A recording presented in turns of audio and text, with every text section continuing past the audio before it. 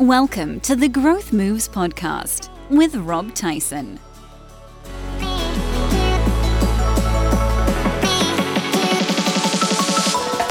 Hey, welcome back, listener. Rob here, and this is the last show of 3.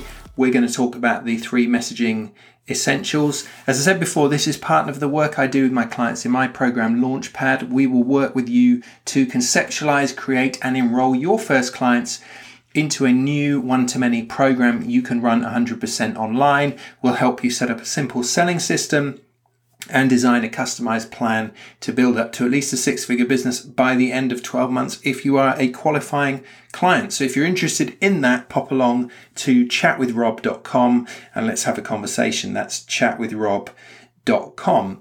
Now, as we said in the previous 2 shows, to succeed in the market, in addition to providing a really solid, valuable outcome for our clients, there are 3 essentials we need in our messaging. So we have to, number 1, be interesting, number 2, be credible, and number 3, be unique. And we need all 3 of those things, or we've got a problem. You need to be right there in the middle of that Venn diagram. You need to be interesting, credible, and unique all at the same time, because if you're missing any one of those elements, you're going to fail. If you're not interesting, well, you never grab attention, so no one ever hears about you in the first place. If you're not unique, you're a commodity, so people perceive you as just like all the rest, and you come under constant price pressure. And if you're not credible, people doubt you too much to buy anything meaningful from you, full stop. So we need all 3 of those things to be in place in our messaging. We have to be interesting, we've got to be credible, and we've got to be unique. So in the previous 2 podcasts, we talked about how to be interesting and how to be credible. And in this one, we're just going to talk about how to be unique. So how can we be unique? After all, there are a lot of providers probably in your space. How do we separate ourselves from them and rise above them? Well, one of the ways we can do it is by creating our own proprietary frameworks, our own processes and models around the work we do, and giving those things names. And proprietary just means you own this thing. It is unique to you and you own it. So for simplicity, I'm just going to use the word framework. But when I talk about frameworks, it's a catch-all for any kind of conceptual framework, process, or model. So what are proprietary frameworks? Well, proprietary frameworks are conceptual models that simplify your complex ideas and approaches down into something that is easier for people to understand. And that is exactly what we want to do for you. So here's a well-known example that you may have heard of, the Boston Consulting Group's Growth Share Matrix. Now, if you've never heard of this thing, it is quite fascinating. Look it up online. The Boston Consulting Group, the Growth Share Matrix. They basically launched this big consulting firm on the basis of this model. And what it showed, it was a way of deciding what to do with existing products based on where they sat on 2 axes. So what you were looking at was a grid with 4 squares in it. And the 2 axes, one of them was for relative market share and the other one was for market growth rate. And so you could plot any product or service somewhere on this grid, and as a result of doing that, you would classify the product into one of 4 categories. So it could be a cash cow, a dog, a star, or a question mark, sometimes called a problem child. And that would guide your thinking accordingly. So, for example, the stars are the products where they've got a lot of the market and it's a high growth rate in the market. So you can really focus on those. The cash cows, by contrast, are products where it's got a lot of the market, but it's a low growth market.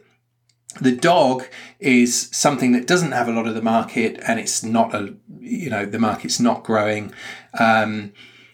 Anyway, so this was a way of classifying products, and then you could come up with different strategies based on where you categorize them.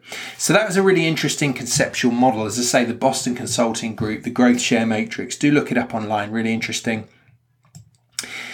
Deep into this, and there are lots of different types of framework that we could use, but I just want to keep it really simple on this podcast. So we'll just focus on 2 possible formats. So the first type I'm going to call the process framework, and the second type I call the critical components framework. So the process framework is really simple. So it's a model to explain how things happen in sequence, very straightforward. So maybe you have 3 steps in the process that you take your clients through.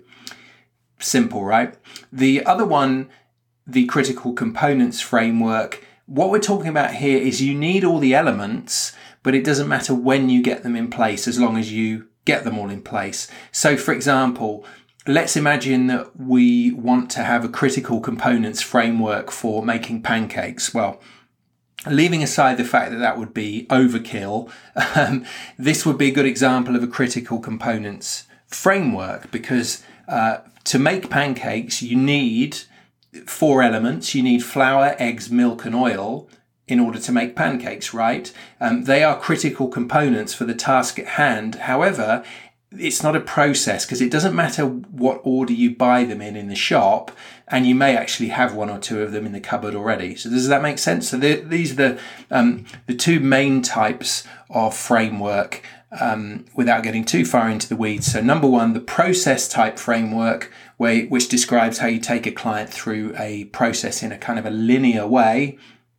And the other type is the critical components framework. So there you go. So just thinking about that, how can you develop and use your own proprietary frameworks in your business? This is going to help make you unique and have a unique message in the market. There are at least 10 really good reasons to do this. Number 1, your clients are coming to you to help them solve confusing and maybe chaotic situations, and your frameworks help with that.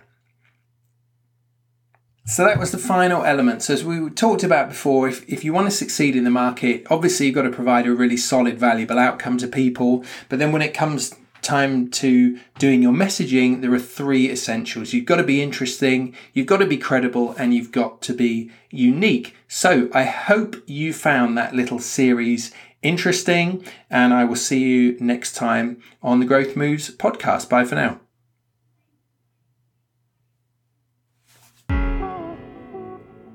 Hey, it's Rob again. Want to build a successful online business from your expertise? Well, the game has changed. There are bigger opportunities, but also bigger pitfalls than ever before. And I would hate for you to waste years figuring these things out for yourself. Now, as a listener to this show, you're obviously a sensible person, right? So here's my invitation to you. Apply to jump on a call with me in the next few days, and let's talk about you. You will get feedback on your ideas. You will get a product concept that is fit for right now, and you will get a personalized sales and income plan to take away. That is free, but availability is limited. So please go along right now to chatwithrob.com. That is chatwithrob.com. Do that now. I'm looking forward to hearing from you. Once again, that is chatwithrob.com. Talk to you soon.